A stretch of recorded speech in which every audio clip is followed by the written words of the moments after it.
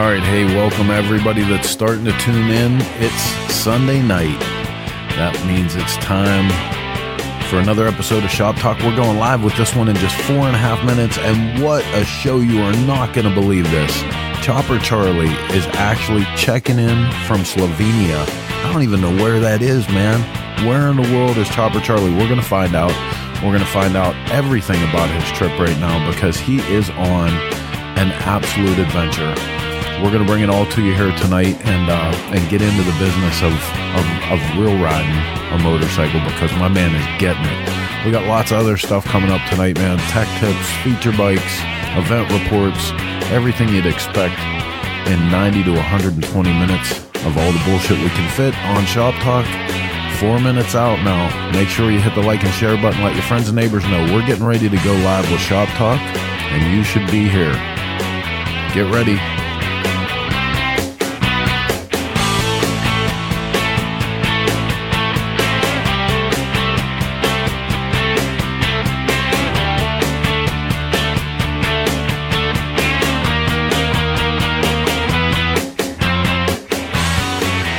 I should mention that this is not your regular Shop Talk program. That's why you're not seeing the chat box on the left-hand side. This is a pre-recorded show. Nothing wrong with that. We're out on the road looking to bring you guys more content somewhere right now between Myrtle Beach and Tennessee, where we're going from Myrtle Beach Bike Week to TMMR. It's going to be fantastic. And then it's off to the Sons of Speed race, the first Sons of Speed race happening in Tennessee. We're going to bring all that to you once we get back to the studio, 50 floors beneath the street level through the courtesy of Dennis Kirk Motorcycle Studio. Just 2.5 minutes now. You got to run quick, get a drink, kick back, and relax. Get ready for Shop Talk. 2.5.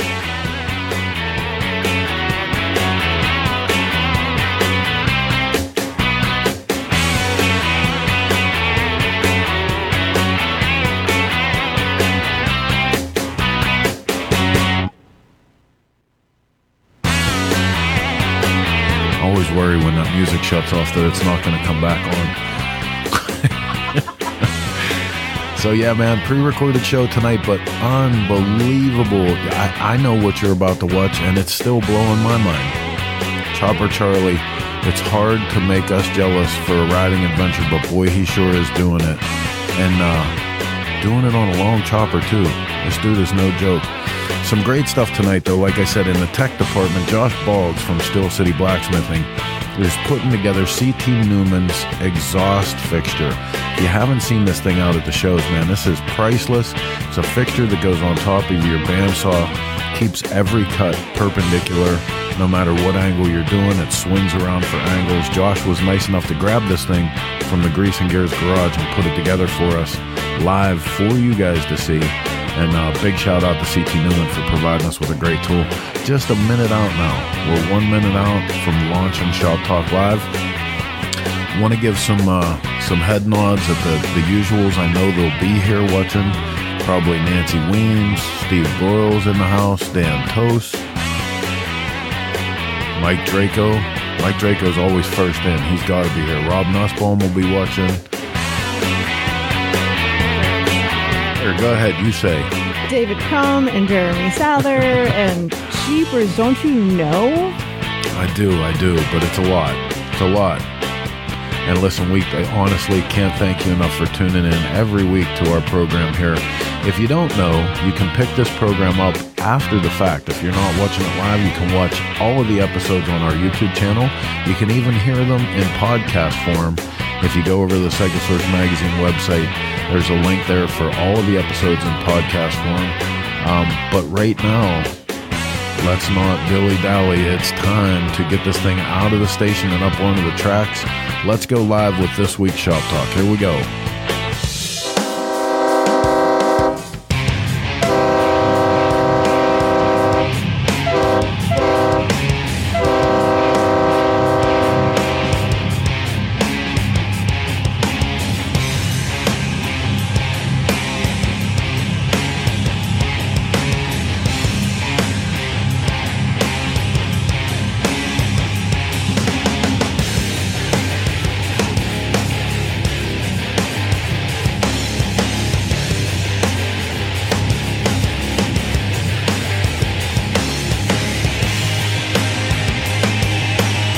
Okay, scooter tramps and chopper jockeys all across the land. It is just after 9 p.m. on Sunday. That means it's time for another episode of Shop Talk through the courtesy of the Dennis Kirk Motorcycle Studio. We're going live with this one. Well, actually, not entirely live. Live-ish.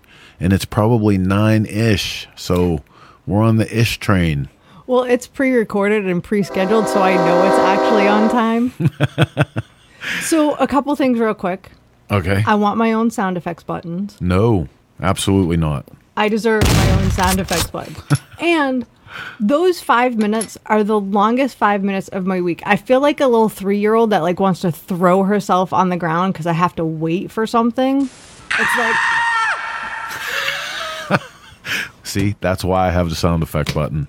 It's like forever. It's like a dog. It's like now and forever. The 5 minutes are You're forever. such a child. But listen, we got a great show lined up for you guys tonight. Really, really lucky that we pinned Charlie down and he actually had internet in the middle of nowhere where he's I could have talked to him all day. I know, it was so good. All damn day I could have talked to him and had So him tell good. us stories. So very good. But great show packed up here. And without any hesitation, we're not going to do news tonight. I'm not going to keep holding up this knife that Heather's yelling at me for. You'll see throughout the show she yells at me for holding up a knife. Put the knife down. Put the knife down. Like, he's a fidgeter. I get it, but it's probably not good. Like, here's a pencil. You're a writer. Let me have the pencil. There you go. Okay, so we're not going to do news tonight. Instead, we're going to jump straight to some event coverage. Good parts. We're going to jump. Isn't that a song? We're going to jump to event coverage first. Oh, well, that's a good part. Yeah, we have so much event stuff to go through. If you guys are interested in a lot of our stuff, you can hop over to the Cycle Source Magazine YouTube page. We have everything's now broken up into departments. So how you would expect from a magazine. There's events, there's feature bikes, there's tech, there's product, but a lot of event stuff starting to roll out here, and we're just playing catch up still from Daytona. So this actual event comes to you from Daytona Bike Week, Dennis Kirk garage build show that happens at the Broken Spoke, and let's go on location.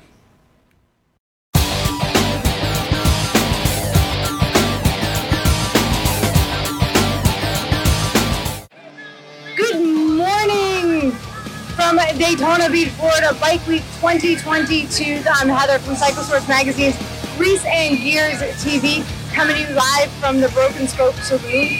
Today is the Dennis Kirk Garage Build Bike Show Day. I'm so happy to be here. The sun is shining, the weather gods are looking down on us, and it's a beautiful day. And it's a Friday, and it's Bike Week, and there's no snow, and there's no rain. So, anyway, so today, like I said, is the Dennis Kirk Garage Build Bike Show here at the Broken Spoke Saloon. This is for the amateur home garage builders.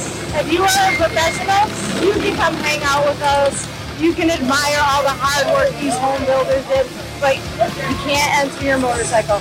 The great thing about Dennis Kirk and the Garage Build Show is it's open to all classes. Every make, model, shape, size, you name it, it's welcome here. We've got awards in 13 classes. Chris and I will be judging that later, along with the help of some of the fine folks from Dennis Kirk. Good morning. But enough of me jibber-jabbering, blah, blah, blah. Let's show you a couple of the motorcycles that we have. Let me flip you around and see what we got.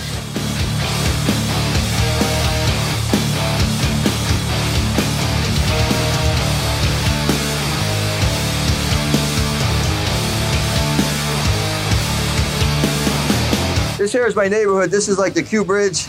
It says old school forever.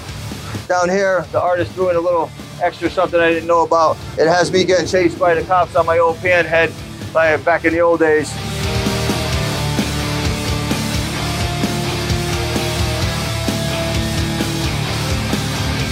Everything you see, I redid everything. When I got it, the heads were cracked.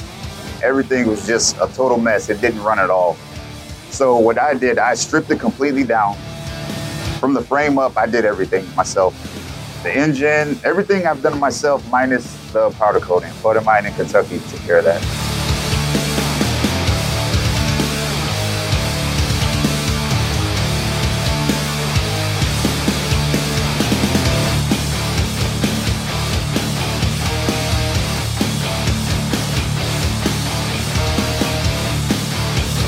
the Gallup system exhaust. I'm a big fan of the old XRs, and for some reason I just wanted to put it on there. Everyone's like, "Oh, you're gonna burn up your bike or your leg," and you know what? I didn't care. I thought it was awesome. So it just screams. The front fairing area, I just think it was just so necessary to do it.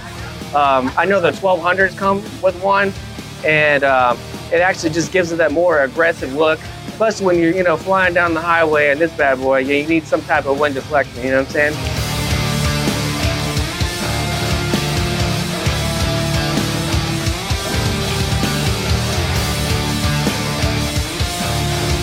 I bought a 2017 Electra Glide.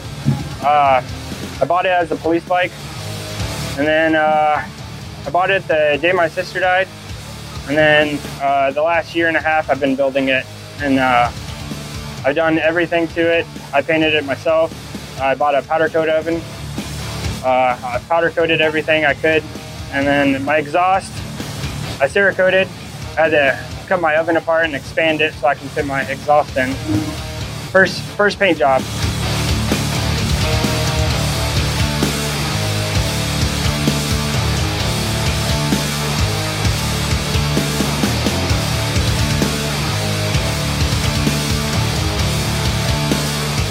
In 2020, when everybody was burning down the cities and nobody was doing anything about it, and in the song he says, "We're watching Old Glory come undone." So it's kind of the significance of it. I've got the flag on here. It's getting faded and tattered in the rear. I've got the guy fighting for the country, 1776 in the front. In the rear, we got pictures of people, burning the flag and that. And just about freedom and about losing our freedom.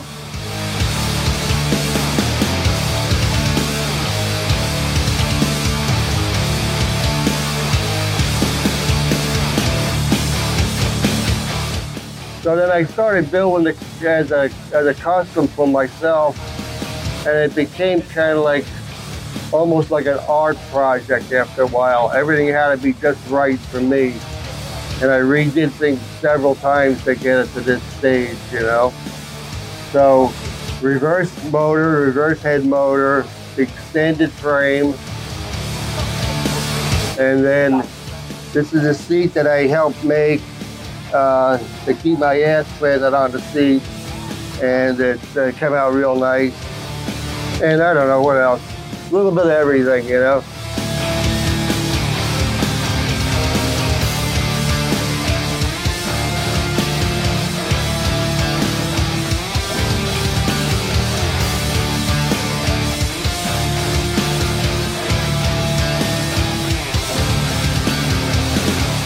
I've changed the lights. I've put more lights on the back.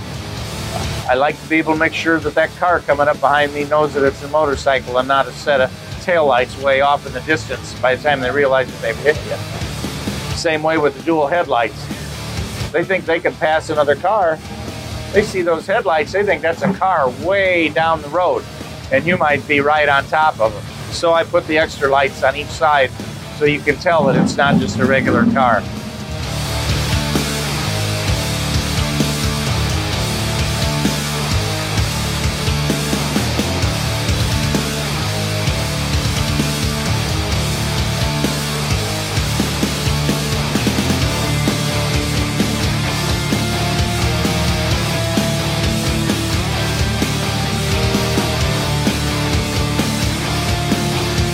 It was rebuilt. It was just a mess. I took it apart. I got the Porco frame, built it. I wound up finishing it in 1978. It's been pretty much this way since. I've redone some chrome, updated some stuff, but still got the 55K model front brake. It's got the 55KR exhaust pipe in the front. You see how it's got that nice smooth radius. And I've just been riding it and maintaining it since then.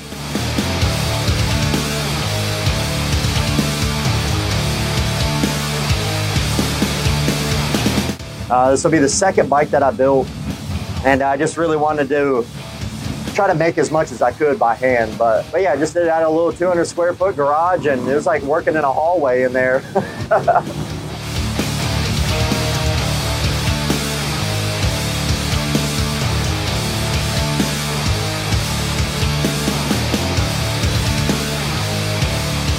one night we were sitting there working on the bike, and we're just finishing it up. We really didn't have an exhaust, so we had some old fishtail tailpipes laying around in that, and my daughter wanted to learn to weld. So the one night I took out the old sputter box. The old sputter box was sitting there and stuff. I had some wire coat hangers, and we welded that tailpipe onto the head pipe, and there it is. It works well, no exhaust leaks. It sounds like a sewing machine, just like a flathead's supposed to. My daughter's 14.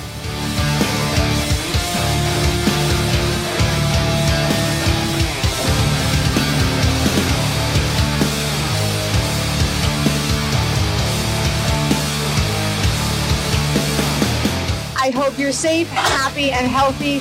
Be kind to one another. Ride safe. We'll see you soon.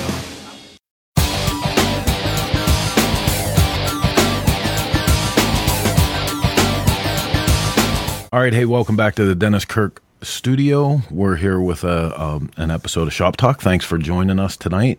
And man, what an incredible guest we have lined up for you guys, and almost impossible odds to actually make this happen. I can't thank him enough for doing this, but we actually have, everybody who's a fan of the magazine and reads the magazine knows Chopper Charlie's columns from it, and he has set out on an epic adventure, and I am a hard person to use the word epic, but this deserves that nomenclature and probably even fancier words that I don't have the depth for.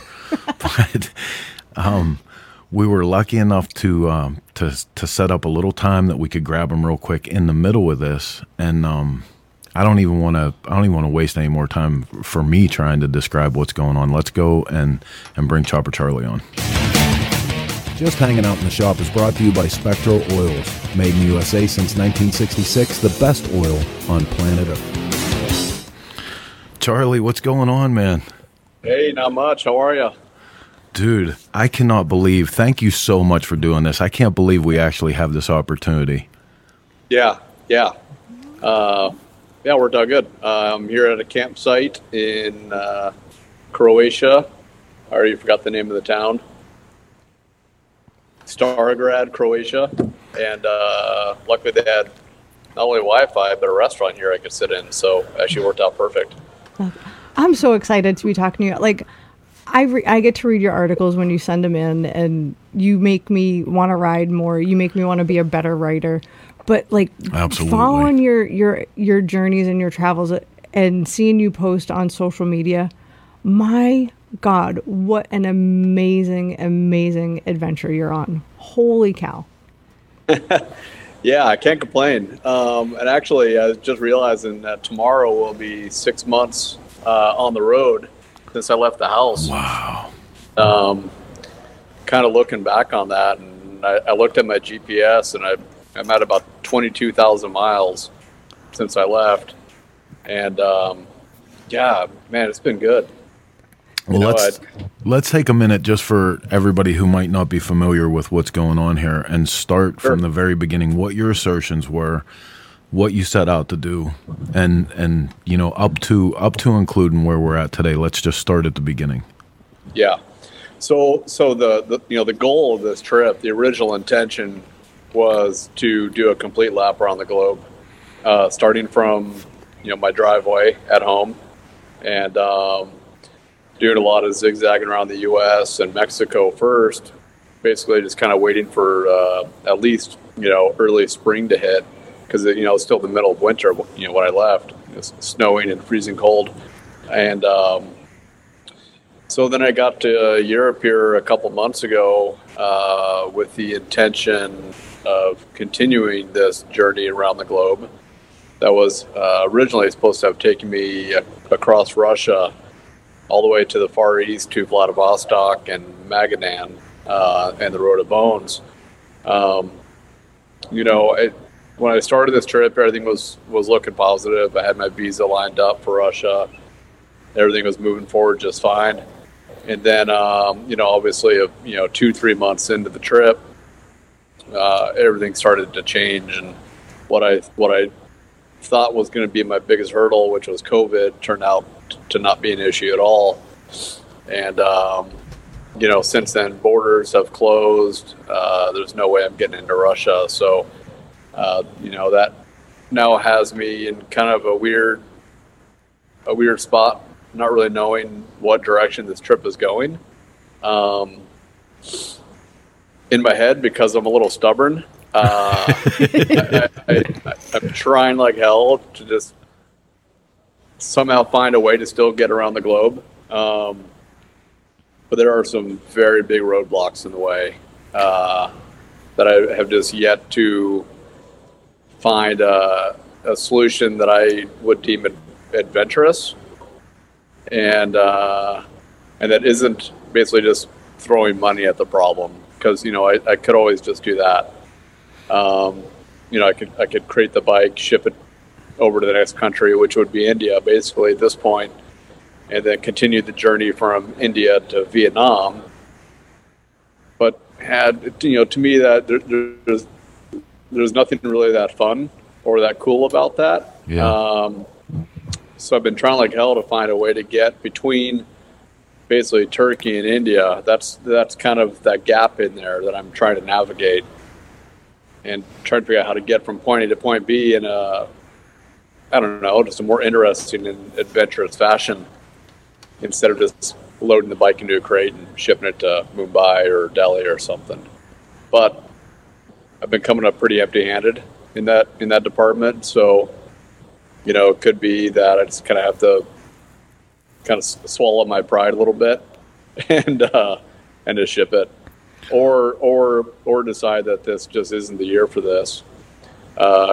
Get into Far East Turkey, maybe up into Georgia, and then turn around and come back to Europe, which is at the end of the day it would still be an amazing trip. Like I said, I'm a little stubborn, and I set out to do a lap around the globe. And I'm going to do everything in my power to make that happen. So at this point, it's just kind of all up in the air. Let's go back for a minute. Not that I want to let the hurdles that you're facing overshadow any of the other stuff, but I want to talk for a minute just about the mindset, because everything that went down with Russia and Ukraine and everything, that was unfolding while you were in the middle of this. So correct. What I want to ask you about is what's actually going through your mind, because when I've been on some pretty serious trips, nothing as big as this, but I've been on some pretty serious trips, and like there's just a point where you get to where your resources are at hand. You are responsible for your own survival, and you're in touch with that. Like that's happening in the moment, but there are things beyond your control, and the thing that you can't stop is you can't stop thinking about them. And it's constantly, all you have is that time, and while you're supposed to be going through your daily checklist and listening to the bike and everything that's going on, these thoughts are pounding through your head. What was happening for you as this started to unfold? Oh, man. I was still in the U.S. when it all started to unfold. So obviously the question mark of, well, do I just pump the brakes now, or do I carry on to Europe and see what happens, which is obviously what I ended up doing. I think I was hopeful, for a number of reasons. One, I don't think anybody wants to see war in general. So I was hopeful that it would just be a quick blip on the radar, and Russia would change their mind and back out, and everything would go back to normal, or as much as they could after that. So I pressed on. I came to Europe, and things just gradually just kept getting worse and worse with that situation, and then soon the reality kind of started to set in that I'm not going to Russia. And it wasn't until probably 3 weeks to a month ago that I finally kind of came to terms with that. But I say that, but that's a very privileged problem to have. Absolutely. There are a lot of people fighting for what they believe in and dying for it, and that obviously takes precedent over anything else, and that's the important. That's the part of this to really think about. Not some guy just out on a motorcycle trip who can't take his trip because he wanted to.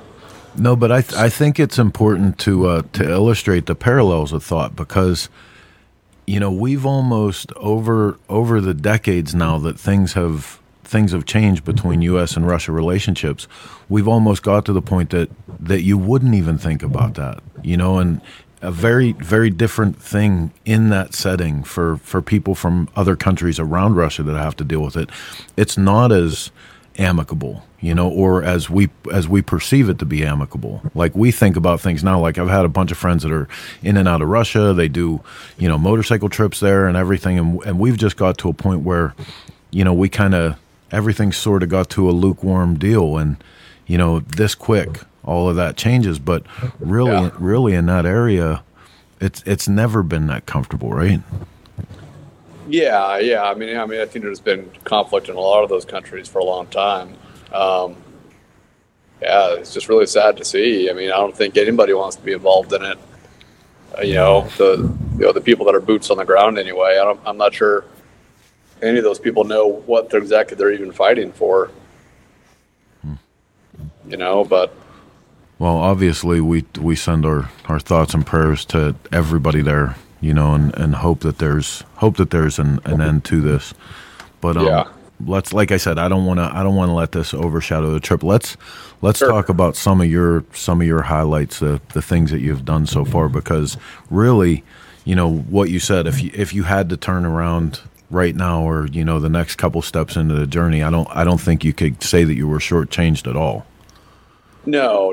I mean, pretty much any way I look at it, this will be a pretty amazing trip by the end of it. I left my house. It was basically snowing and freezing cold.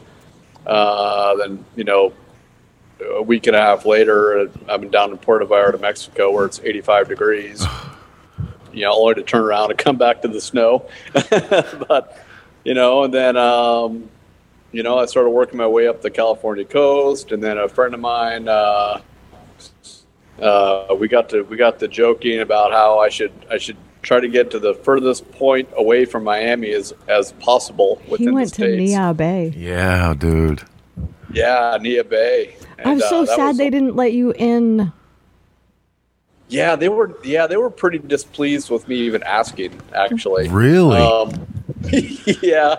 Yeah, I got turned around pretty quick, and by the time I had my helmet back on, there was a cop sitting there watching me leave. No kidding. Oh, what a shame. It's beautiful. Chris and I were fortunate enough to go there on our honeymoon. Yeah, I'm sure it was beautiful. I've heard it's pretty incredible. So, so basically ended up there on a dare, because it's like, who the hell would go there in the middle of the winter? So I thought, well, yeah, screw it, I'll go. So then, that put me, I don't know, close to 4,000 miles away from where I was supposed to be, which is Miami. So basically left there, headed straight back south, back to where it's somewhat warm, and then made my way over to Miami. Yeah, and you had to hang in Miami for a little bit before you crossed the pond, right? Oh yeah, you were kind of restless there, if I remember. Yeah. I had to try to fully assimilate myself into spring break 2022. Oh, good Lord, I'm so sorry. Yeah, I've made a lot of bad decisions in my life,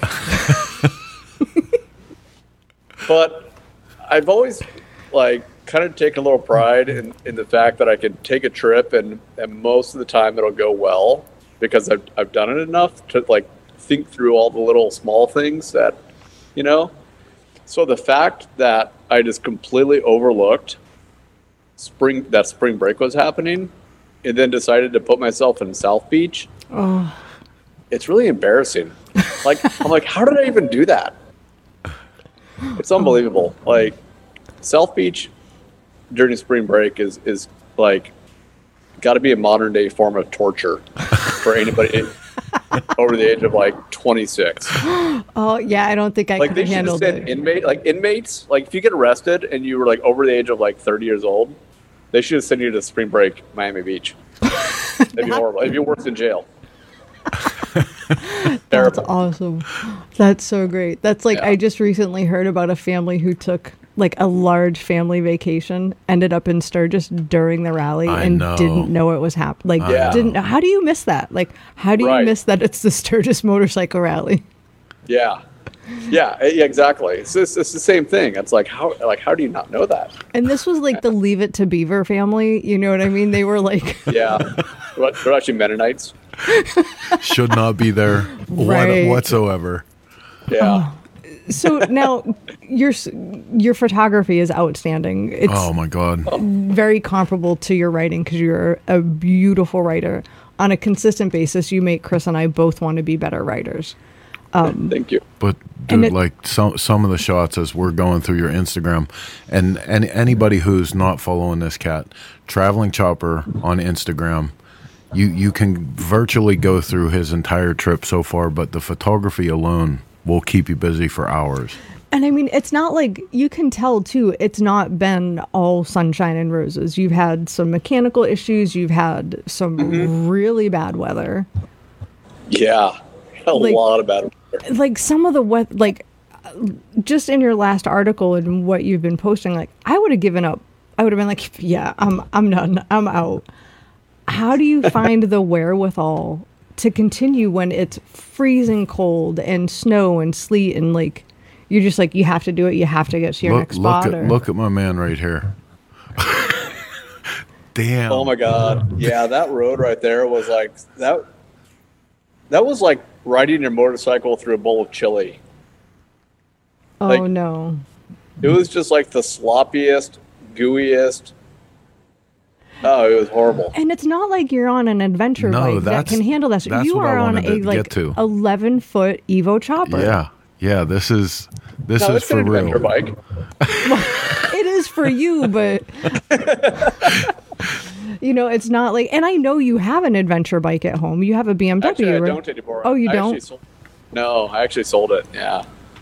Gotcha. Yeah. This is. I mean, this is where your heart is for sure. Oh man. But I love that stuff though. But so now tell us some of your highlights and lowlights, because again, it's not been all sunshine and roses. No, it's been a lot of bad weather. Even since I got to Europe, just tons of rain, multiple snowstorms. Actually, I have a funny story. So, speaking of snow, where was I? Oh, I was coming over the Pyrenees. Is that right? So the Pyrenees or the Alps? Oh, that's right. I was going from Austria into Switzerland, and I came through this tunnel. And when I came into the tunnel, it was cool. It was probably 45 degrees. It wasn't, nothing terrible. And dry. It wasn't bad. And I came into this tunnel. And I didn't really know what I was getting into, but it turns out this tunnel was like 12 miles long, and it got really, really warm inside it. So I was actually starting to get a little bit overheated, and my visor kept like fogging over because it was just so damp inside this tunnel. And then I started approaching the end of it. After a while, and you're thinking like, "Good Lord, like where's the end of this tunnel?" And I started approaching the end of it, and I can see now like light, and I started, as I get closer, I'm thinking like, man, it's really kind of hazy out there, and I get closer, I'm like, man, is that like, what is that? Is that just a real dense fog, or is it raining, or like what's happening up there? And I come out of this tunnel at probably 65 miles an hour into just an absolute whiteout. Snowstorm, just massive flakes. Within like 5 seconds, my visor is just completely covered in snow, and I'm just immediately start scraping the snow off it, and I kind of panic for a second. I'm looking down at the pavement, thinking, "Oh my God, is there like snow on the road? Like what is happening here?" And thank God, luckily the road is just wet. It was just, I can just imagine if you came out of that tunnel just careening onto a patch of ice on a motorcycle. Geez. It'd be horrible. But that's awesome though. I love that stuff. You're And crazy. then, and that's, it snowed for, I don't know, maybe another 5 or 6 miles or something. And then the flakes started to get a little smaller, but it was pretty awesome though, to come out of that tunnel to just quarter-sized snowflakes. It was beautiful. Oh, I it's just bet. absolutely beautiful. Then you start dropping in elevation, and because that tunnel is kind of the high point there, and then you start dropping, and then the flakes start to get smaller. Then it turns back to rain, and it just dried out completely. But so part of me kind of gets off on the bad weather. It's more of a challenge, right? Yeah, it is. I almost kind of enjoy it in some ways. Yeah, you're like, this can't be too easy.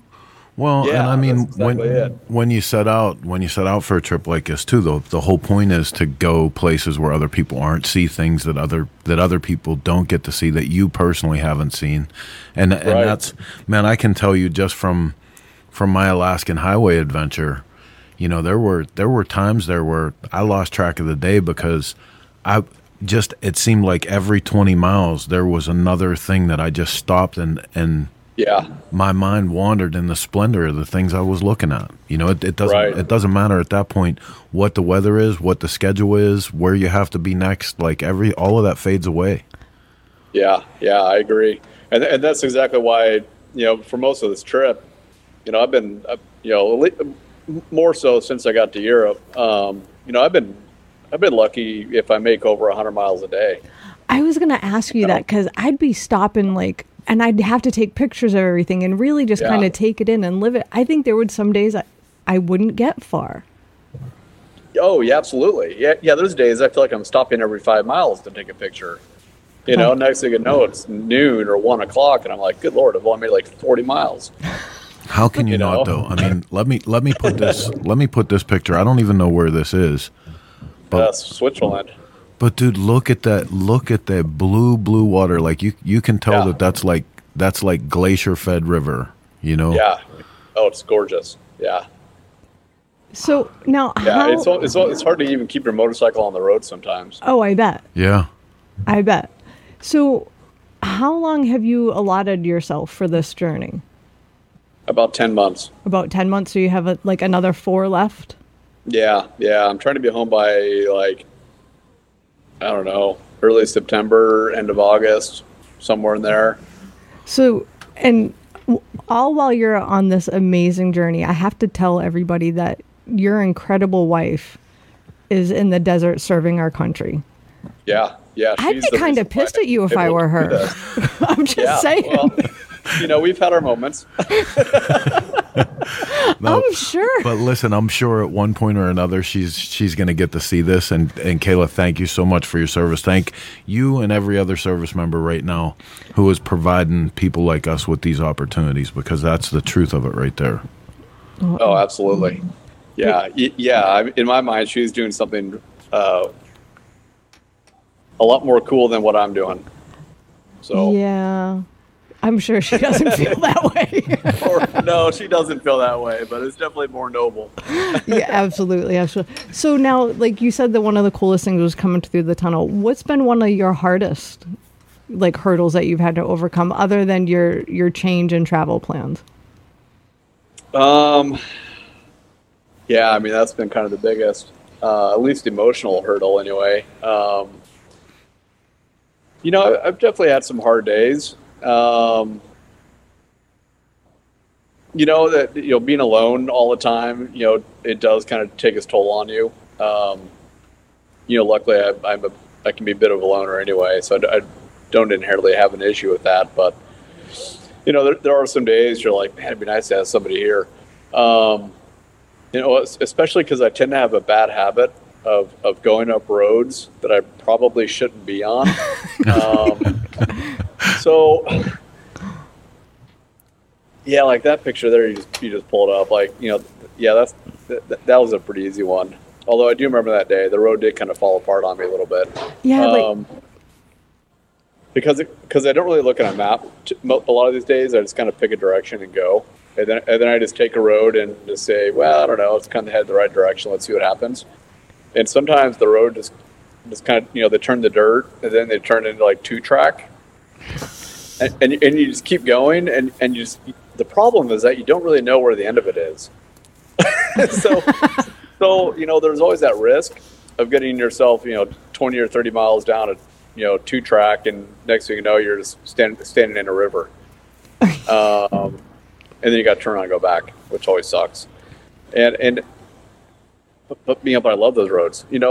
I got on this road in Spain, and it was kind of one of these situations where I was on this just beautiful road, relatively smooth, nice and narrow, twisty, tight, curvy, basically everything you're looking for. And then, I see this road coming up, and I look to my left, and I'm like, oh, look at that one. Well, that looks even better. So I take off up that road, and there's a reasonable chance that I was probably the first person on that road in about a month. Oh, geez.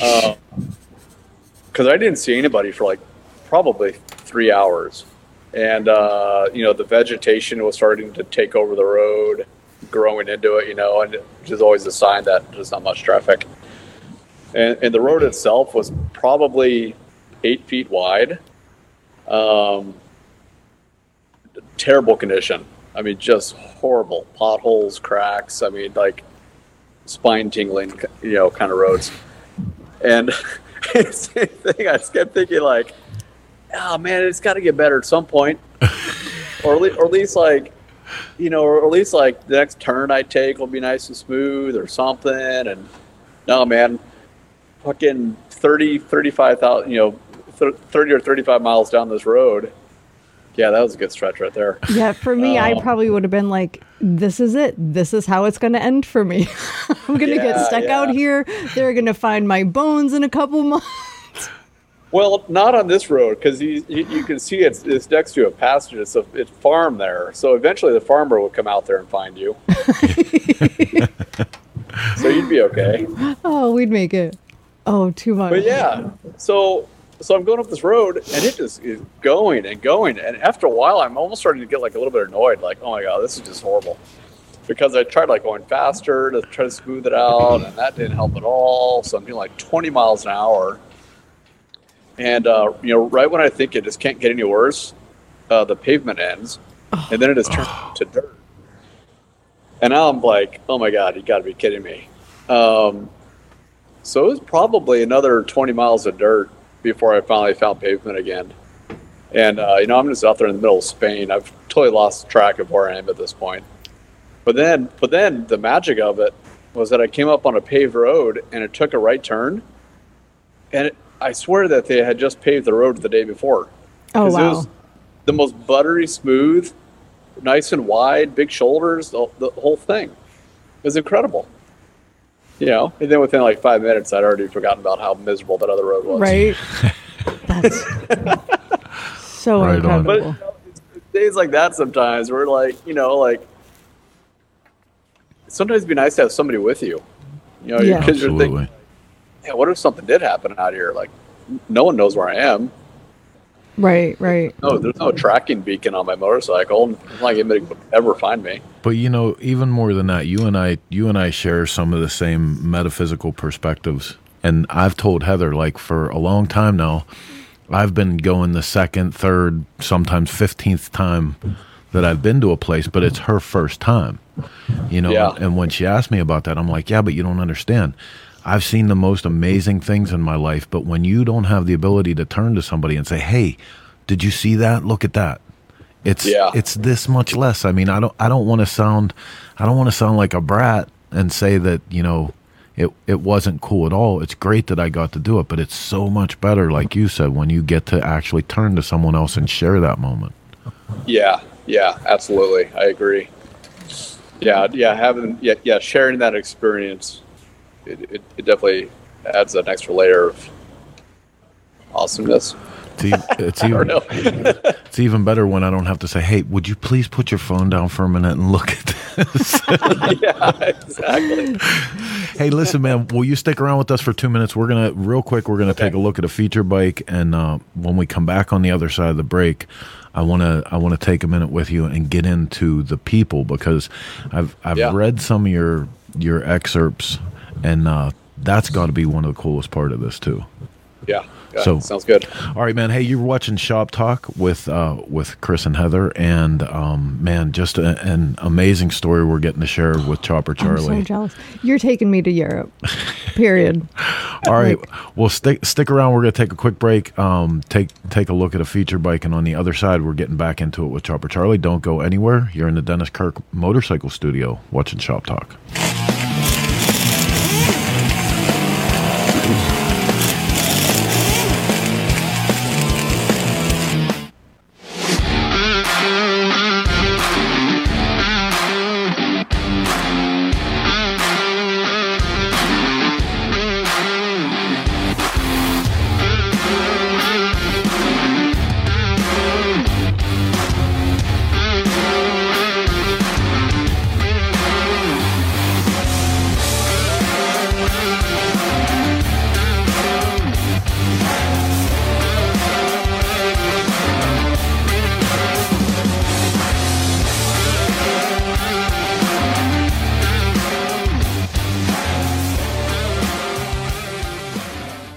Whether riding takes you from A to B or just lets you escape, there's a flow to the road you share. So go with it. Eyes open, and always have the Law Tigers by your side. If you've been injured in a motorcycle accident, visit us at lawtigers.com. Law Tigers, America's motorcycle lawyers. Hey, it's Billy from Twisted Tea. We're live in Sturgis, and you're watching Shop Talk. Proven performance is not some sort of empty slogan or marketing catchphrase, but a way of thinking, a mantra, and something we've practiced every day of the week for the last 6 decades. Designed, manufactured, and tested in the heartland of America. On and off the track, S&S Cycle is the first choice in power sports performance. Out of Focus is brought to you by Garage Build. Submit your build, share your passion. Powered by Dennis Kirk.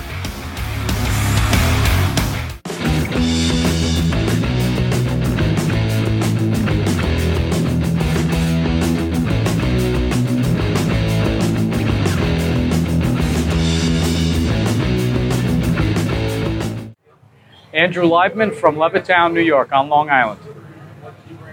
I got a 1971 XLCH. That's a Harley-Davidson Sportster. The CH was kickstart only. It's got 10.5 to 1 compression, 60 weight oil. It can be fun to kick sometimes if it's under 50 degrees out. I bought this bike in 1976, and it was, considering it was only 5 years old, it was a wreck. It was rebuilt. It was just a mess. I took it apart. I got the Porco frame, built it. I wound up finishing it in 1978. It's been pretty much this way since. I've redone some chrome, updated some stuff, but still got the 55K model front brake. It's got the 55KR exhaust pipe in the front. You see how it's got that nice smooth radius. And I've just been riding it and maintaining it since then. I have an 81 FXE. This bike is a right side shift because they used these originally for oval track racing, the dirt racing. My FXE, of course, is left-hand shift.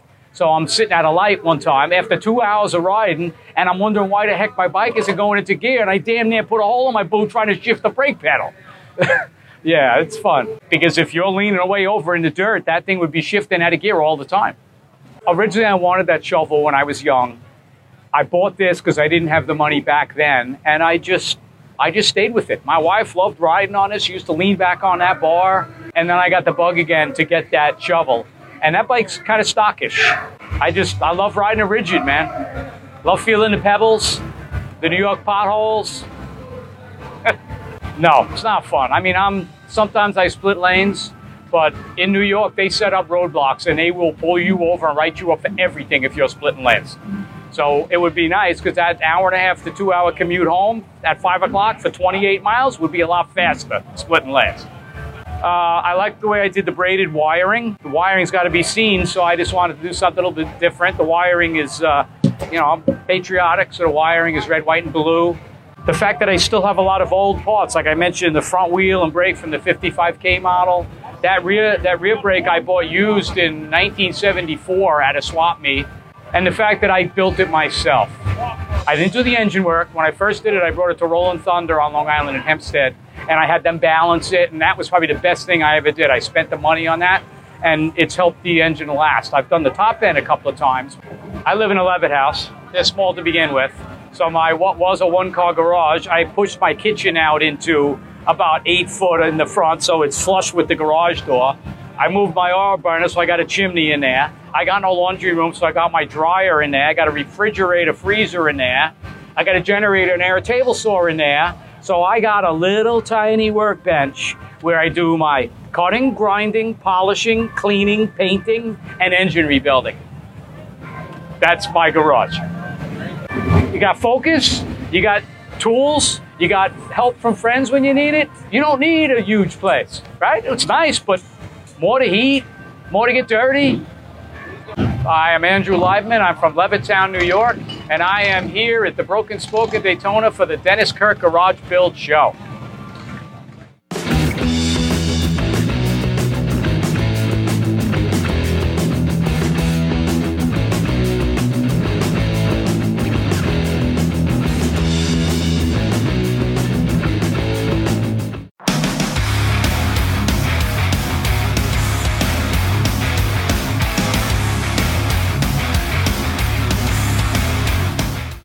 All right, hey, welcome back to the Dennis Kirk Motorcycle Studio. You're watching Shop Talk, and tonight we are live with Chopper Charlie Weissel, who is out on the road living the dream, man. He's absolutely doing it with an incredible attempt to circumnavigate the globe, but, you know, everything that happened with the Ukraine-Russia situation may have impeded that, may not. The one thing that it hasn't done has stopped an absolutely incredible journey. So, Charlie, man, when we left for the break, we were talking about, we just got into the people.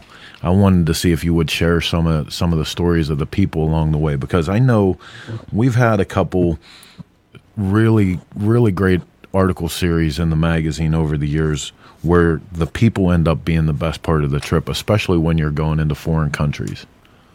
Oh, yeah, 100%. You know, there's been, parts of this trip that would have been exceptionally more difficult had it not been for, people in the motorcycle, community that have basically volunteered to help me out. Beer Poot over in Holland, I stayed with him for an entire week while basically waiting for the motorcycle to arrive in Amsterdam. And then, he's nice enough to drive me out to the airport to pick it up. There have been people all along this journey, people on social media that, hundreds of people that have sent me messages saying, hey, if you're in the area, if you need something, let me know. Yeah. If you need a place to stay, if you need a shop, let us know. Here's my address. Here's the town I live in. Sometimes I take people up on that stuff, not all the time, but just the fact that offer is there is priceless. I've been able to, stay with a few people that I've known from previous trips, crash on their couch or in their spare bedroom. That's always nice. And it's always nice to have a couple days off the bike to spend with people that you already know. And just kind of get a little bit of a mental break, because you kind of want that every once in a while. And then, just the people that you meet along the way. This was the one post that I was talking about that I read of yours. Oh, yeah. That was a funny situation. Uh-huh. I kind of say it there in my post a little bit, but just to repeat it, it's kind of funny because I had rolled up into this little village. There's not much more to the village than what's in that picture. And yeah, I'm not kidding. There's a church on the other side of the road, and that's about it. But so I pulled up to this intersection, and that little cafe there was on my right, and I kind of paused and was like, maybe we should pull in there and grab a cup of coffee and maybe a croissant or something. And for whatever reason, I was like, nah, I'll head up to the next town. And then about a mile down the road, I changed my mind. I was like, screw that. I'm going to turn around and go back.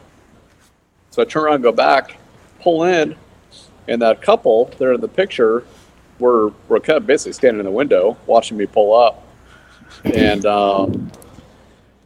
And then as I walk in, it's everything's pretty normal. And I just order a cup of coffee, and he's looking at me, looking out the window at the motorcycle. And finally, he's like, as he's handing me that cup of coffee, he's finally like, I know you. I've seen you on YouTube. And I'm thinking, like, no way, man. Like, I'm in the middle of France, like, in this remote, tiny little village. Like, no way. Yeah, man. Sure enough, he had totally seen a YouTube interview that I had done with somebody. Already knew all about what I was doing and where I was going. That's great. Knew the whole story. It's incredible. Is it like for probably an hour and just shooting the shit? That's awesome. But like every now and then something like that will happen to Chris and I can't decide if it's like crazy cool or creepy. Well, and you know what I mean? Because you're just not creepy, but it's just like I think it's eerie because you start to realize at that moment how small the world is, how special life is. Like in our community in particular, I think. Yep. So because you just use that word creepy, maybe you think of another situation where something like this kind of happened. I was at a campground, I think it was in Belgium, and I had just posted a picture of the campground, and I had tagged the name of the town, but not the actual campground. And then, I was there for probably a few hours, and then I get this Instagram message from a guy saying, "Hey, I know exactly where that campground is. I live just around the corner. I'd love to come meet you." I'm like, "Yeah, cool, sure." So he comes over and introduces himself. We talk for maybe half an hour, but it's already kind of late at this point. And actually, if you can find that picture of the motorcycle with just the sleeping bag, okay, it was that campground. It's a little bit older than those. But it was just interesting, that what are the chances? Right. Oh, maybe I didn't post it. I think you're fibbing. No, not that old. That's back in the States. I don't know. I thought I had it on there. It may be in a series. Yeah. Yeah. Oh, it probably is. Yeah. But but a buddy of mine was like, "Oh, that's kind of creepy," and I'm thinking like, "No way, man! I think it's awesome." It is. That this motorcycle community is so small that you can be in just some random little town in Belgium at some random campsite, and some guy looks at the photo, is like, "Oh, dude, I live like 4 blocks away," and he just walks over, and introduces himself and hangs out. But then, the best part about the story, which I love, because I think it just goes to show how awesome people are in general, is that the next morning, it was pretty warm when I went to sleep, and so I didn't bother with the tent. I just had my sleeping bag out on the ground, and I wake up to the sound of somebody crunching across the grass. Oh no! Because they're frozen. Oh no! And it's this guy the night before bringing me pastries and hot coffee. Nice. That's awesome. And I'm like, man, that is just awesome. Like, I just got woken up. Somebody hands me fresh pastries and fresh hot coffee and says, "I got to go to work. Great to meet you. Have a wonderful day." That's awesome. Yeah. And I think creepy was the wrong word. I think what I meant to say is I'm not accustomed to the reach of social media making people recognizable. Because I'll give you that. It that can be a very strange situation. Yeah. And it's happened probably at least 6 times on this trip, where I pulled into a town and somebody saw me coming in and then followed me to wherever I decided to park. They're like, "Hey, I followed you in the town. I saw you coming in. I wanted to meet you. I follow you on social media." I've had 2 different truckers, that while I was just sitting on the side of the road, pass by and they honk their horn, And I'm just thinking, oh, just a friendly trucker honking his horn. And then later that afternoon, I get a message from somebody like, hey, that was me in the truck. Yeah. You know, I was like, wow, that's crazy. Yeah, it is. It's pretty awesome. It's a weird feeling though. You're right. And for me, like, I never quite know how to handle it. I get a little almost uncomfortable, but you know what, man? I'm flattered, but awkward. This is the thing I tell everybody that does stuff with us with CycleSource. We're so lucky to do the stuff that we do, and the proof of that is there are people around the world just like that guy that every day they're going to work, they're doing their same thing and putting their time in, but the dream of having an adventure like that, is just that's. What? I'm sorry, you're waving a razor blade in front of the camera. I'm like, seriously? Yeah, it's probably not a great tool for illustrating my metaphysical thought, but seriously, that's really where it comes from. We have the opportunity to live that life, to bring this stuff. That's why, a lot of people see how much media we try to pull out all this stuff, and that's why, man. I want everybody to go on as much of that ride as I can, because it means so much to them. That's what brings us together. Yeah, 100%. And and that's what I'm always hoping to do too, is just hopefully inspire people to get out there and do the same. I tell people all the time, because I constantly get messages from people saying like, man, I wish I could do this, and I'm thinking like, man, I'm nothing special. If I can do it, you can do it. No, I think quite the contrary. I think you inspire people on a regular basis to do those things, even if it's just the weekend trip, because there are a lot of people that won't leave their own little community on their motorcycles, but you push them to go just a little bit further and a little bit harder, and that happens. Like, we get messages here, and I try to forward them to you when I can, about how much they enjoy your stories and how much you've inspired them to get out. Or on the flip side, from people that can't ride any longer due to a physical limitation, they get to live vicariously through you. And what you're doing means the world to so many people. Awesome. Yeah, I love hearing that. And even hearing stuff like that kind of helps, it helps me, to keep me going as well. So it's nice. Meanwhile, if there's ever a book made about your life, this right here has probably got to be the cover of that book. I love this photo. I can't see who the photographer is. Enrique. Beautiful photograph. Absolutely beautiful photograph. Yeah, buddy. And he's a good photographer. Do you have plans on doing a book about this trip, even if it's a photo journal? Yeah. I probably, I think so. I'm hesitant to say yes, just in case I don't actually do it. Kind of, sort of, maybe? Yeah, pretty much. No, I've actually just been put a lot of thought into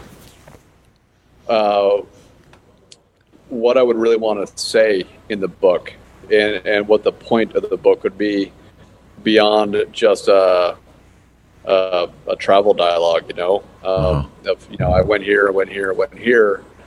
I would like to think that I could produce something with a little more depth, and I think I'm right now in the stages of just trying to figure out what point I'm trying to get across. Well, you have a lot of time to think about it, so. you do have Roads for Journeys that we want to talk about. Yeah. So Roads for Journeys is basically a travel blog, and it's where I've been posting a little more consistent stories. It's been about every week and a half to 2 weeks. I'm trying to get that down to at least once a week, if not even more frequently than that. So, that's a good place to go if you're looking for just a little bit longer dialogue about what's been happening on this trip beyond, what's posted on social media. And also just sort of stories in the interim between Cycle Source magazine, articles, of course, as well. So, and sometimes these stories, they aren't necessarily in order of how the trip is coming along. This most current one is actually just about essentially one day in a town called Montepulciano, Italy. Yeah. And so I'll be sprinkling in into this blog just specific snippets of the trip, and occasionally maybe just a big overview as well. But it's $12 per year to sign up. Oh, so jeepers. It's $1 a month, which is nothing really. Yeah. But it all adds up, and it helps to basically keep gas in the tank and food in the stomach and all that stuff. The traveling is amazing, but it isn't cheap. No. So I do it as cheaply as possible, but it still adds up. I love the byline here. I'm now 20,067.4 miles into this motorcycle trip, according to my Garmin GPS. That's a lot of miles in one go. It's great, man. It's great. Yeah. Well, like I said, it's incredible what you're getting to do. Equally as incredible what you're bringing to people through that. So, please don't stop. If you have any extra stuff that you want to share, you guys out there, make sure you go to roadsr4journeys.com. Check that out. We'll share a link. Get on with Charlie at Traveling Chopper on Instagram, and like he said, monthly contribution to Cycle Source magazine you can check out all the time. But did we miss anything there where people need to hook up with you? No, that was pretty inclusive. roadsrforjourneys.com, Instagram, Roads Are for Journeys, and Traveling Chopper, and then of course Cycle Source magazine. So yeah. I have a question before we let him go. Are you keeping, do you mark a map or anything so there's a visual of where you went? Like if somebody said, "Hey, I want to recreate your Italian trip," it would be impossible. So next time we are going to put a tracker on you, so people can actually follow where you are. I would say if you want to recreate this trip, just find the smallest, twistiest, worst condition roads you can find, and just do all of those. And that's where you are. And that's probably where I was. That's awesome. Because that's pretty much how I pick a route. Basically at the end of every day, I open the map and I pick a town that's a reasonable distance away, and then I just find the most out of the way, curviest way of getting there as possible. That's awesome. And my next question is, you have roughly 4 months left of this journey. Can we check in with you again in another month or so, just to see how it's progressed and where you are? Yeah. Well, we definitely want to bring people an update too about what the next chapter of this is going to be. What you end up doing. If what wins, current events or your stubborn nature. Yeah. I'm voting for Charlie. Yeah, we'll see. My vote's with Charlie. Yep.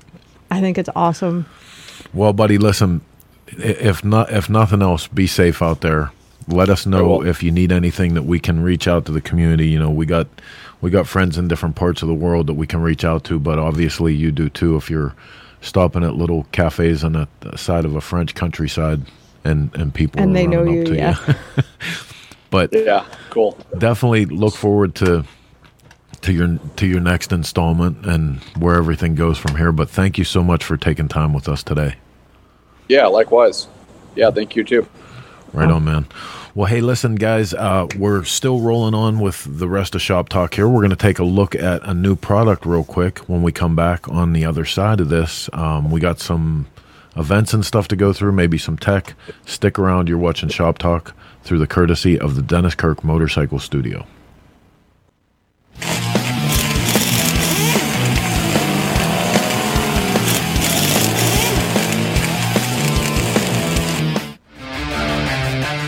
Hey, this is Chris and Heather with Smokeout. Smokeout is going back to Salisbury, the original Rowan County Fairgrounds. The reason why we signed on after 2 decades of this event going on and seeing 2 generations of chopper jockeys come out of it, we wanted to be here for another generation. We're having a thing called the Legacy Invitational. Let's ask some of the Smokeout OGs, guys like Paul Cox, Billy Lane, Jeff Cochran, Steve Broyles, Donnie Luce, Pat Patterson, Bill Dodd, to come in and set up. And we've also assigned them the task of inviting a legacy builder, either newer builder or someone that's new to Smokeout, to bring in as their legacy. From what I understand, the people made this event. Yeah. Like, you guys made this event, and that's what we want to bring back. Smokeout's back. We're going back a few steps. Rowan County Fairgrounds. Tell your friends Smokeout is going back to Salisbury. We'll see you in September of 22. You better get to work.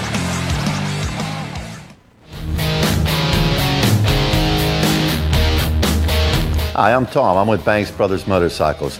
One of the things I want to show you today is our new improved engine puller. The changes to this machine has been in the arms and in the hands. We put hind joints in the hand to allow rotation of the engine, which makes it easier to get it in and out of the frame. With the angle change, we have equal clamping pressure on them. And over here we have what's called the Posi lock, which allows this to be locked in place and the engine can't swing from side to side. And we're going to show you just how easy it is to pull the motor out of the bike right now. George is actually going to come in, make contact with the cylinders, tighten it down, and he'll pull it out of there. You lift it up, rotate it, and bring the assembly out of the frame. You see the motor starting to move, and it centers itself. This allows no side play once the motor's in place, and it keeps it safe. It can't fall out. Visit BanksBrothersMotorcycles.com to order your Banks lift. This is Rick from RKB, and you're watching Shop Talk.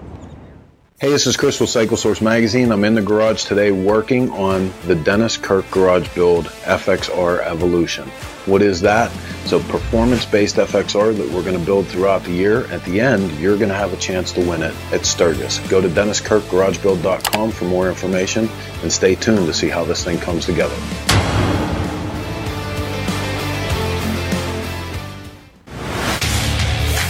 Shop Talk Tech Tips are brought to you by S&S. Proven performance for the power sports industry. What's going on, everyone? This is Josh from Steel City Blacksmithing. Today we're going to be building an exhaust using a CT Newman Engineering exhaust cutting fixture. So I'm going to take you through the assembly of the fixture and how to build an exhaust with it. So first up, you got to weld the bolt to the center of the fixture. Fits nice, not much to it.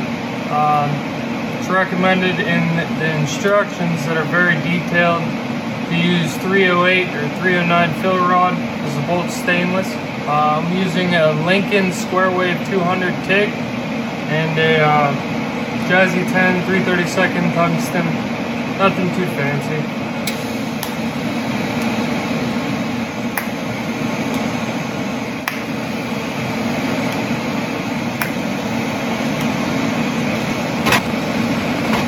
The instructions say to be mindful of warping the base plate, so I'm going to let that cool down a little.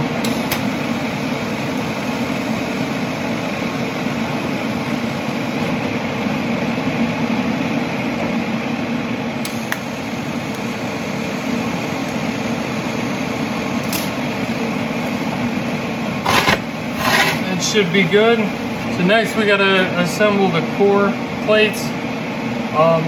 They all call for 2 of these plates, 3 of these tall spacer tabs.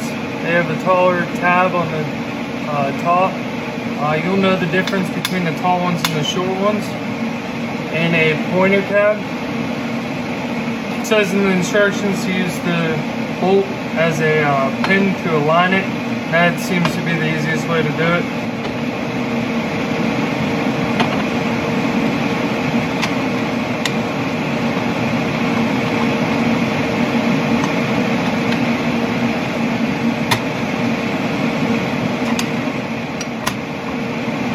Slide your second plate on the top. You'll know if your tabs aren't right because this will be down in there. Make sure everything's nice and flush, looks good. I'm going to use the nut to hold the plates down. It's says in the instructions, just use fusion tacks. You want everything to be nice and flush. If you're using a MIG welder, you'll want to grind your tacks down. It just calls for tacks. You don't need anything crazy to hold it together.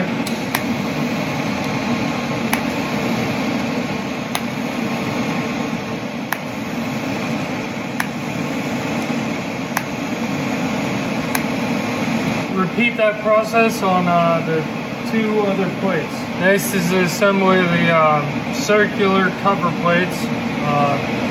Pretty simple. You need a cover plate. You need 3 or 4 short tabs. The smaller one's gonna get 3, obviously. Pretty simple stuff. I'm gonna use the bolt and the nut for a hold down.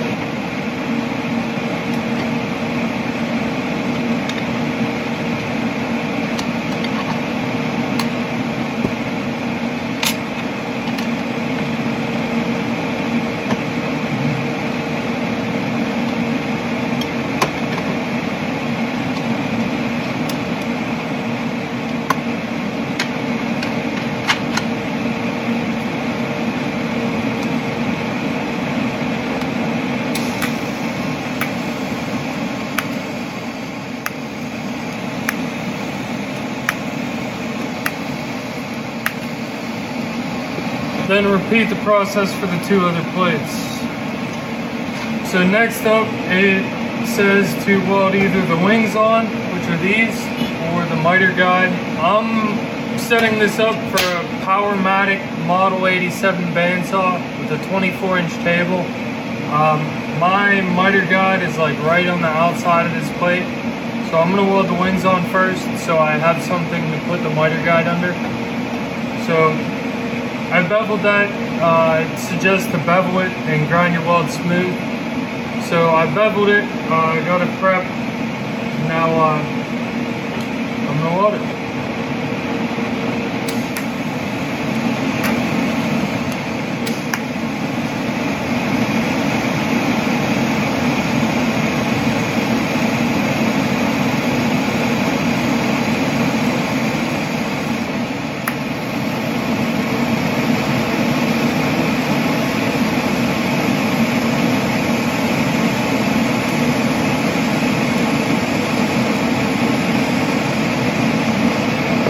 So now that we got the wings welded on, ground smooth, it's time to weld the miter guide on. After measuring about 1,000 times, we found out that the table and the blade isn't square, so we kind of had to compensate for it. This part of the assembly of this fixture is kind of going to be unique for everybody. Everybody's saw is going to be a little bit different, so you kind of just have to do what will work for you.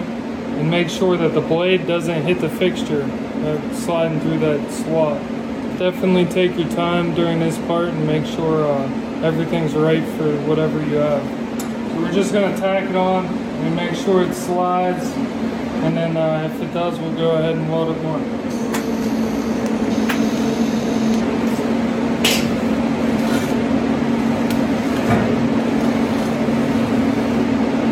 So you can slide all the way through that travel without the blade touching the fixture. So we're pretty good where we're at.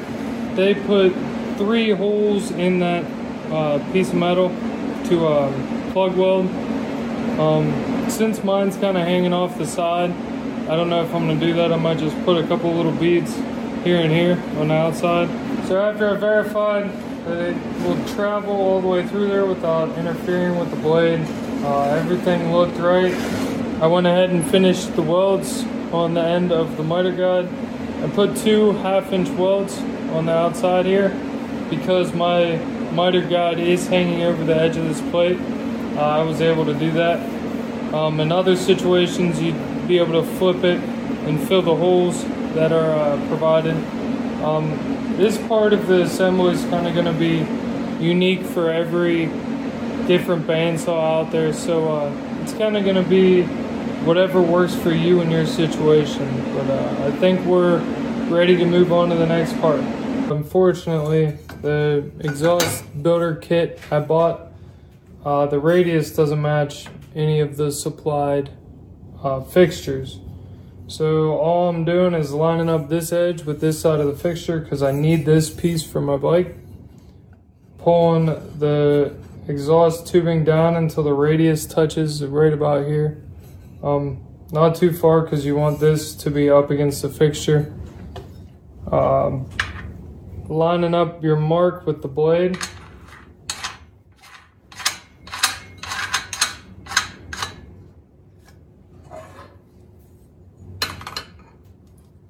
Tightening the first nut to hold that angle. Top plate on. Make sure that's lined up with your blade so you don't cut it.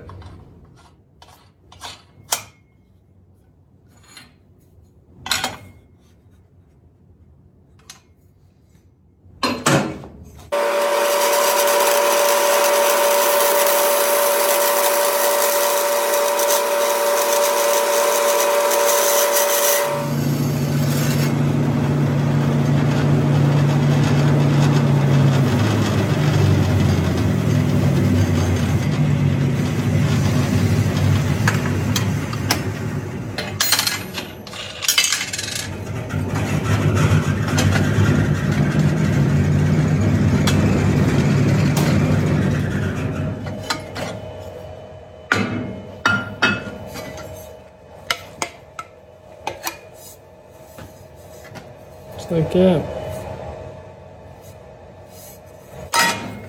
So after finishing up my exhaust today using the CT Newman Engineering exhaust cutting fixture, I couldn't be happier with how the tool performed. It made the entire job go together a lot easier than just freehanding your cuts on a bandsaw. I would definitely suggest it to anybody planning on building an exhaust in the future. It's definitely a valuable tool to have in your shop, even if you only use it every once in a blue moon. It'll save you a ton of time, so it's definitely worth the investment. I'd like to give Chris from CycleSource Magazine a shout out for letting me use his fixture and giving it a try on my own bike. All right, so hey, it's been a fantastic show. Thank you guys for hanging out with us tonight. Can't believe everything that we got into this time slot, man. This is it's fantastic. Thank you again so much to Charlie for taking the time to spend with us here and share some of his story. You can look for a follow up with him in another month or so. Yeah, I'm so excited. Yeah, we'll I hit hope him he again. makes it. Like, I'm so rooting for Charlie. Yeah, right on. Me Like, too. Even if he has to go through the stands. Me too. In the meantime, we're only about a month away from the Twisted Tea Dragger giveaway from closing out. You want to get over to twistedtea.com today. Sign up for that. It's completely free. Go check that out. Yeah, you built another one that I want to keep. I know, You got to dude, stop doing that. Like, especially after we tuned that thing in and actually got some time on it. he God, keeps that bike building is these fun. great bikes that we have to give away. It kind of pisses me off. But just saying. you know, someone out there is gonna get an incredible bike. Go to twistedtea.com today and check that out. And remember, this whole thing surrounds a magazine, which is now, we can officially announce this, right? Can we officially announce that we're going back up? Sure. We can. Okay. So during COVID, you know, everybody had to change how they were doing everything. And we did too, obviously. In one fell swoop, all of our magazines were on the docks of the went shipping. into the trash. Yeah, because half of the distribution places closed for COVID. At that point, we scaled back to 6 issues a year. We're moving back up. So good news for our subscribers, all the events, all the feature bike people that have been waiting on us to get our ship back We're together. going to 10. We're going to be doing 10 issues a year. 10 power-packed issues a year. I know. We might even maybe be increasing pages. Yep. There's some talk about Yeah, that we too. got some more content. Since everybody keeps telling us, hey, you're the last one, you're the last one. We want to reach a little bit more, so we're going to put some more content out there. We hope you guys are digging it. But go to cyclesource.com today. Check out everything that we're doing. Smash the subscribe button. Is that what they say? I can't believe you said that. Just can't even believe you said it. Well, it's not like I said smash the Loser. Hey, in the meantime, man, thank you guys for watching. Like I said, this has been a pre-recorded episode of Shop Talk, and sadly, we do not have one of my most important components in the show. When I say same chopper time and she says Same chopper channel. Who's going to say bye, Felicia? We can do it together. It can be a group effort. Okay. You ready? Bye, Felicia. It's just not the same when he's not here. We'd like to thank our sponsors for their continued support, and we hope you pay them a visit when you're in the market for great motorcycle parts, products, and events. S&S Cycle, Makuni American, Baco Parts, The Broken Spoke Saloon, Twisted Tea, The Iron Horse Saloon, High Seas Rally, Twisted Choppers, Twin Power, Drag Specialties, Geico, Law Tigers, Tech Cycle, Fueling Parts, Lone Star Rally, Hijinks Apparel, Progressive Insurance, Spectral Oil, No School Choppers, Motion Pro Tools.